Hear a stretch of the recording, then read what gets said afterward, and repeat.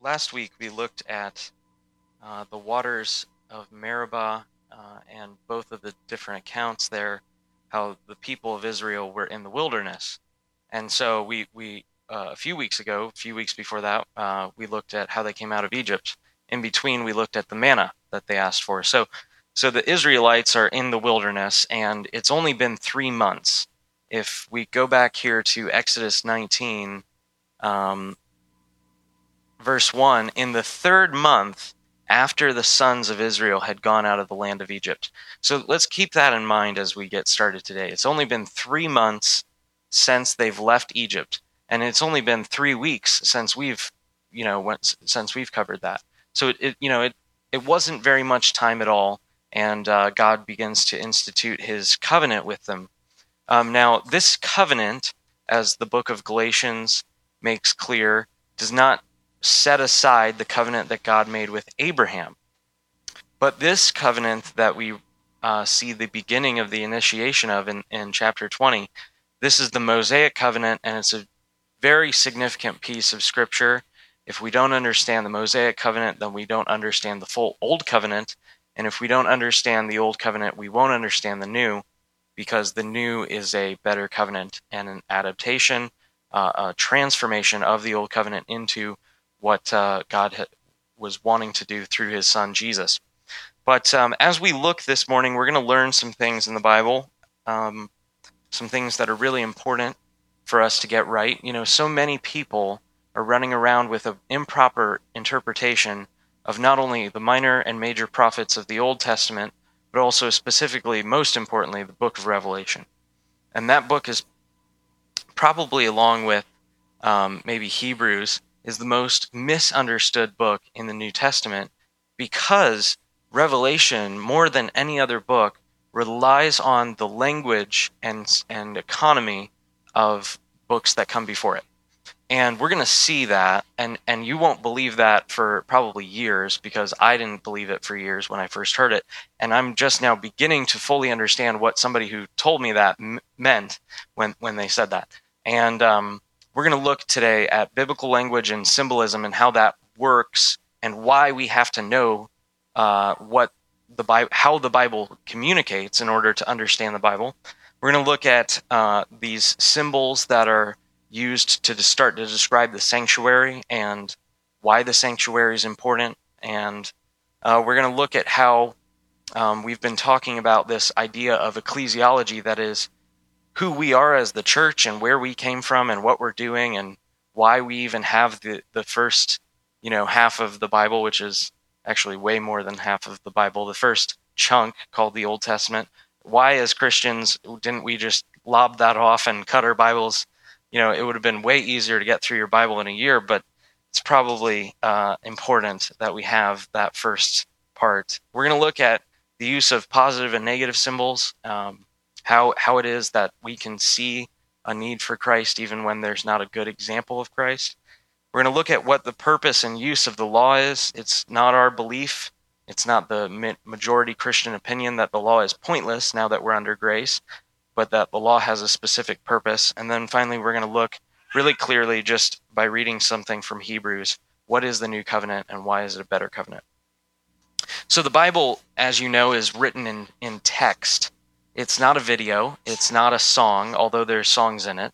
You can't put it on your iPod and hit play and listen to it unless you have somebody reading it to you. It's not a movie. It's not an animated GIF, as funny as those may be.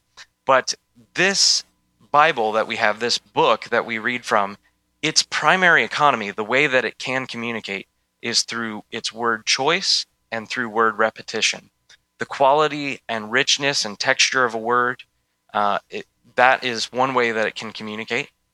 But another way that it communicates is based on its repetition. That is, when Jesus is telling something that is true and important, not just extremely true, because something's either true or false. When he's saying something that's true and important, Jesus says, truly, truly, or if you're reading in the King James, verily, verily, I saith to thee. And so Jesus uses repetition there. Yahweh, in dealing with his people, uses repetition in the events and details of those events. And we're going to see how that is really laid out in this passage here. But any word or passage or phrase that you see highlighted and used again, that word is being used in the context of how it was used over and over again. So if you don't understand Genesis 1, you cannot understand Genesis 2. And if you can't understand Genesis 1 and 2, you cannot understand Genesis 3. And it gets worse from there, not better. And so you can't understand Revelation unless you understand Exodus. And there's a really significant reason for that. And those who understand where I'm going with the book of Revelation probably know what I'm going to talk about. But you can't understand Revelation until you read Exodus. And it's our opinion as Christians that we believe that the New Covenant, and specifically the writings of the New Testament, which clearly reveal the person and work of Jesus, are the full understanding and expression of what the Old Testament meant. And so it's not that you can just read the Bible from one way, from Genesis to Revelation, but once you get to Revelation, you need to bounce back and start reading back towards Genesis again, because you will not understand what Moses was talking about when he was having those encounters with Yahweh in his glory on the mountain. So let's get into this. I hope to prove this through this idea of the sanctuary. We in this church have a very nice sanctuary. It's a red carpet, red pew, wood panel, nice wood panels.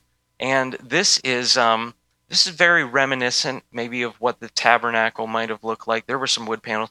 Now we don't have the altar or anything like that, but there were the tabernacle had, it was kind of, it was movable. It wasn't a palace. It was stuff that was done by hand, nice stuff, but it was still small. And but the tabernacle Moses built according to what he saw on the mountain. And what he saw on the mountain is really important for us to get. So again, the people of God have left Egypt, and it's been 3 months since they've left.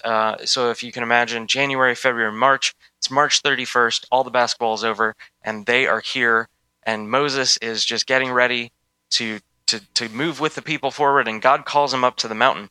So Yahweh brings Moses up to an encounter, and Moses encounters his glory and his presence, right? And in the midst of this encounter, he's absolutely terrified.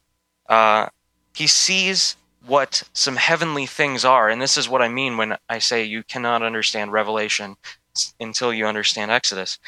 Let's look at some of the specific things. In Exodus 19, verse 16, it says, "So it came about on the third day when it was morning that there were thunder and lightning flashes and a thick cloud upon the mountain, and a very loud trumpet sound, so that all the people who were in the camp trembled." Now, no one's blowing the trumpet. Yahweh himself is making that trumpet sound. Verse 18, "Now Mount Sinai was all in smoke, because the Lord had descended upon it in fire, and its smoke ascended like the smoke of a furnace, and the whole mountain quaked violently." Now, I was in an earthquake once, and by that I mean I was in Ohio, and there was an earthquake in North Carolina, and it was like a 5.2 magnitude earthquake in North Carolina, and I was terrified. I was on the 4th floor of an old brick building, and there was some earthquake literally 700 to 800 miles away, and I was scared out of my mind. That's not an earthquake. This is a mountain quake. I mean, the mountain is trembling. As God's presence approaches, it's buckling from the pressure that Yahweh's presence has, and it can't deal with, it can't uphold. It's like if you drop like an iron weight into water quakes as that iron comes and falls through it. That's what's happening with the mountain. Yahweh is coming, and it's liquefying. It's getting messed up because God's bigness is coming around it. And so here this mountain is trembling at the presence of Yahweh. Verse 19, "When the sound of the trumpet grew louder and louder, Moses spoke, and God answered with thunder." Now that's really important that we get that. Now this morning, we sang a song called Revelation Song from a church called Gateway Worship. It's a great song, and it covers really some things that happened to John the Revelator in the book of Revelation, chapters 4 and 5 specifically. We're going to read that. Revelation 4, 2 through 5. "Immediately I was in the Spirit, and behold, a throne was standing in heaven. the one sitting on the throne, and he who was sitting was like a jasper stone and a sardius in appearance. And there was a rainbow around the throne like an emerald in appearance. Around the throne there were 24 thrones, and upon the thrones I saw 24 elders sitting, clothed in white garments and golden crowns on their heads. Out from the throne came flashes of lightning and sounds and peals of thunder, and there were 7 lamps of fire burning before the throne, which are the 7 spirits of God. That describes the heavenly sanctuary.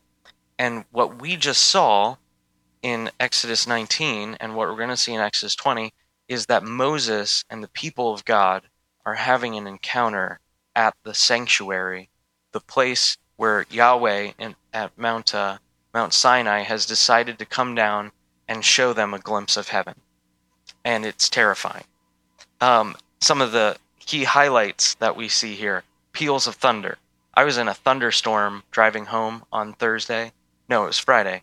And I stopped because it was so terrifying, the sounds of thunder. I was also very tired, but I pulled off the road and stopped for 15 minutes until the storm passed, because it was terrifying and I thought I was going to get in a car accident. That's what happens when thunder, comes around us. We're weak, little tiny people. And when we hear these giant thunderstorms, we tremble. And the reason we tremble is because God set it up that way so that he could communicate his glory and majesty. Not only are there peals of thunder, there are flashes of lightning. So this is not only audio, it's also visual, in case you want that kind of stimulation. There's thick clouds of smoke. People are getting lost in the they don't know where they are. There's an emerald rainbow in Revelation 4. An emerald rainbow happens when there's light going through water vapor. And so it's very similar that if there's a bunch of clouds and a bunch of smoke, this is a very similar scene. There's earthquakes and shaking in both settings. There's a fire of a furnace in Mount Sinai, and the other example here that the Revelator John sees, he sees 7 lamps burning, which are the 7 spirits of God. Ezekiel 1, which we won't fully get into today, he sees this whirlwind of fire, and wherever the spirit would move, these winged creatures would move, and there was fire in the midst of and around the creatures. I mean, this is terrifying. I don't like seeing horror movies, and I don't think I would like to see this. This is scary. I mean, you are going to be consumed if you come near this thing. Not only are there the fires of a furnace, there's also the sound of a trumpet. Let's look at some more. Exodus 24:10. Moses and Aaron are told to bring up the elders, and they're going to go eat a covenant-initiating meal with Yahweh. And this is describing what the elders and Moses and this is Nadab, Abihu, Aaron, Moses, and 70 other elders. In Exodus 24, verse 10, it says, "And they saw the God of Israel. Under his feet was something like a pavement made of lapis lazuli." Other translations say sapphire, blue sapphires, not red ones, as bright blue as the sky. In Ezekiel 1, when Ezekiel is sitting by the river Kebar, he has an encounter where the heavens are open to him, and he sees a very similar thing. Ezekiel 1:26, "Now above that expanse was over their heads," that is the living creatures, "there was something resembling like a throne, like lapis lazuli in appearance, and on that which resembled a throne, high up was a figure with the appearance of a man." Ezekiel is starting to see glimpses of in glory pre-incarnate Jesus Christ. Revelation 4:3, "And he who was sitting was like a jasper stone." A jasper stone is it's a stone that's kind of red and orange at the same time. "And a sardius stone." A sardius stone is just really bright red. It's not like a ruby, in that rubies you can kind of see through. Sardiuses are more like a bright red sandstone or something like that. "And there was a rainbow around the throne like an emerald in appearance." This is a terrifying sight. But what I want you to see here is that the pictures of the sanctuary and who is in that sanctuary are built on top of one another.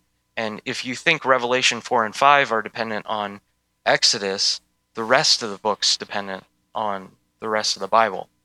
And so we should be careful as we start to go into Revelation and just kind of make these assumptions about what it means when it uses this particular symbol. There's really specific and biblical ways to determine what Revelation is talking about when it uses symbols. So anyway, sanctuary symbols. In Exodus 20:22 through 23, this is the really key connector to this idea that what Moses and the people are seeing from heaven is really heaven. In Exodus 20, verse 22 through 23, it says, "Then the Lord said to Moses, Thus you shall say to the sons of Israel, You yourselves have seen that I have spoken to you from heaven. You shall not make other gods besides me, gods of silver or gods of gold, you shall not make for yourselves." Now this is where the mixture of this idea that the symbols about the sanctuary and the words about the sanctuary are used in different places in the scriptures. So also we as the church we're an outworking of the people of God on the earth. That is, we're a succession of what God intended Israel to be. And according to the New Testament, all who are really of Israel are the ones who have faith, just like Abraham had. And so we see the same thing happening with the sanctuary that happens and describes the people of God. In Exodus 19:6, Yahweh says to this people that he brought up out of slavery, "And you shall be to me a kingdom of priests and a holy nation. These are the words that you shall speak to the sons of Israel." And then Yahweh goes to give the commandments. So God tells Moses that these people are going to be a special people, and they're going to be for his purposes, and he's going to do what he wants with them and glorify his name, and at the same time bring a blessing to all the nations through them. And that's really awesome. And we're spoken about in the New Testament as a very, very similar idea, literally the same phrase. If you remember from our 1 Peter series, if you happen to be with us, we looked at 1 Peter 2:9 through 10. That was actually a talk that we gave for 2 weeks.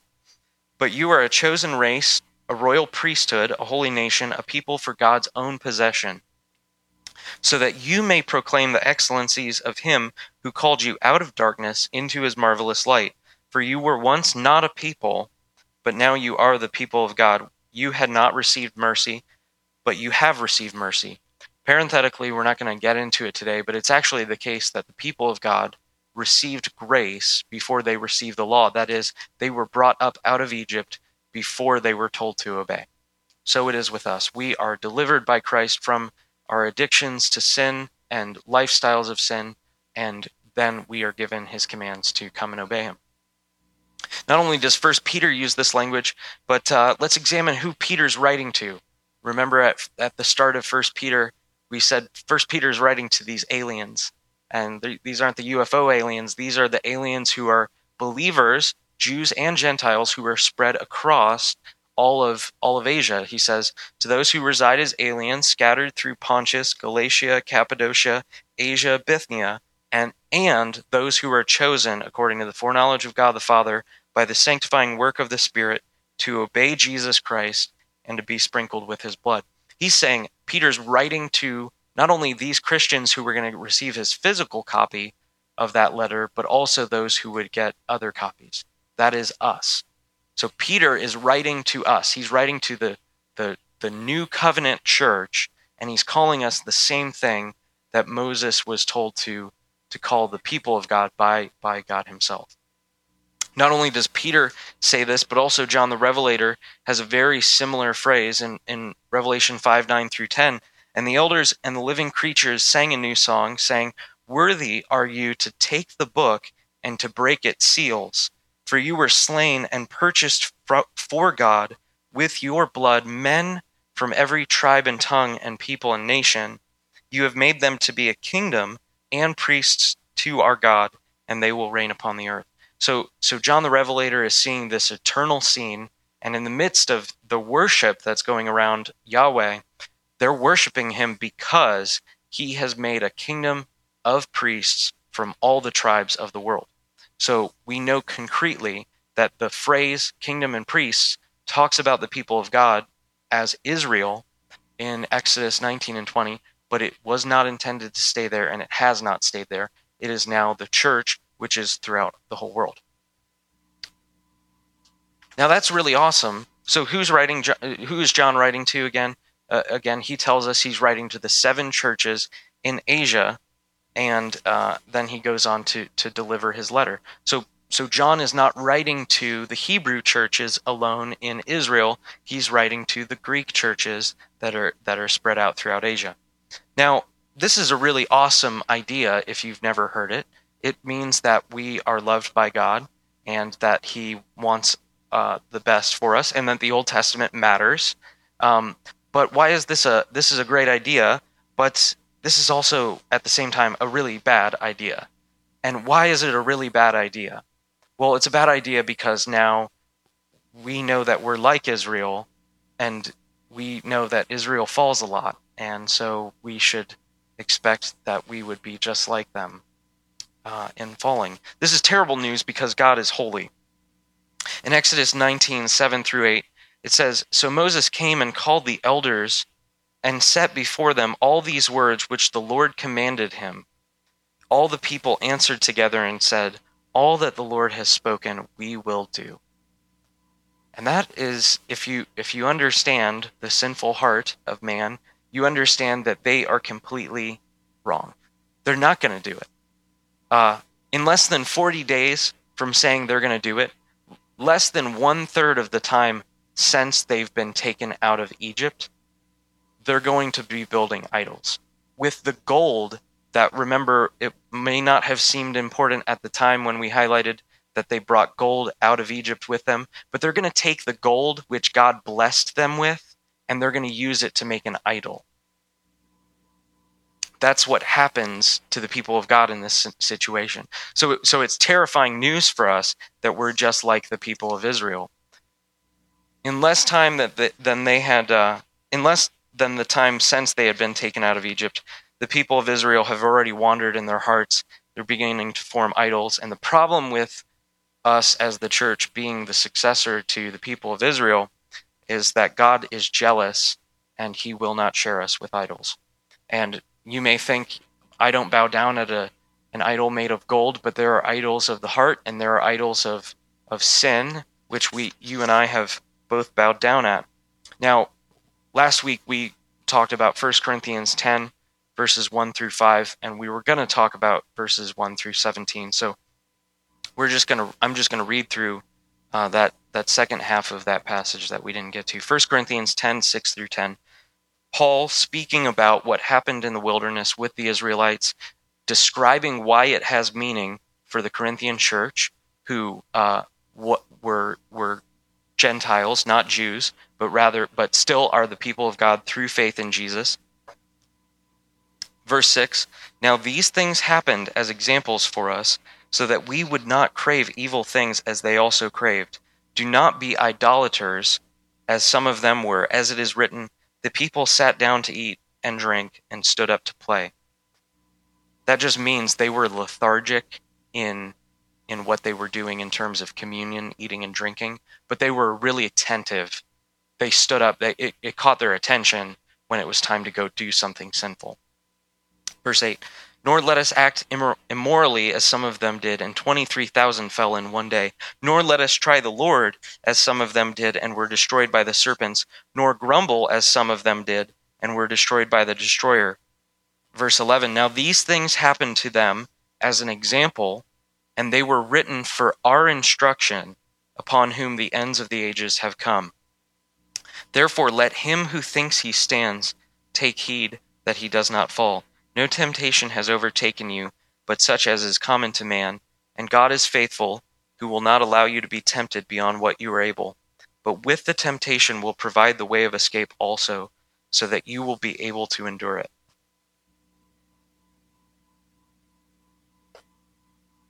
It's very depressing that we are an extension of the people of Israel in that we're prone to sin.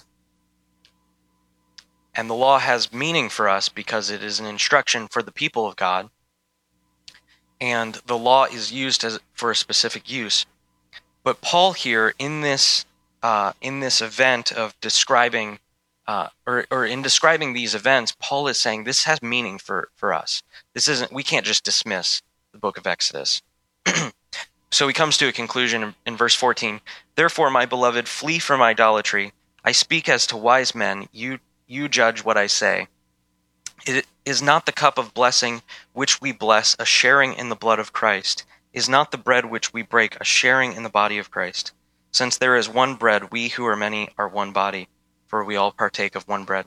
What it means by verse 16 is just when we come and eat and drink communion, by taking that blood and that body which our Lord and Savior gave up for our redemption, by taking that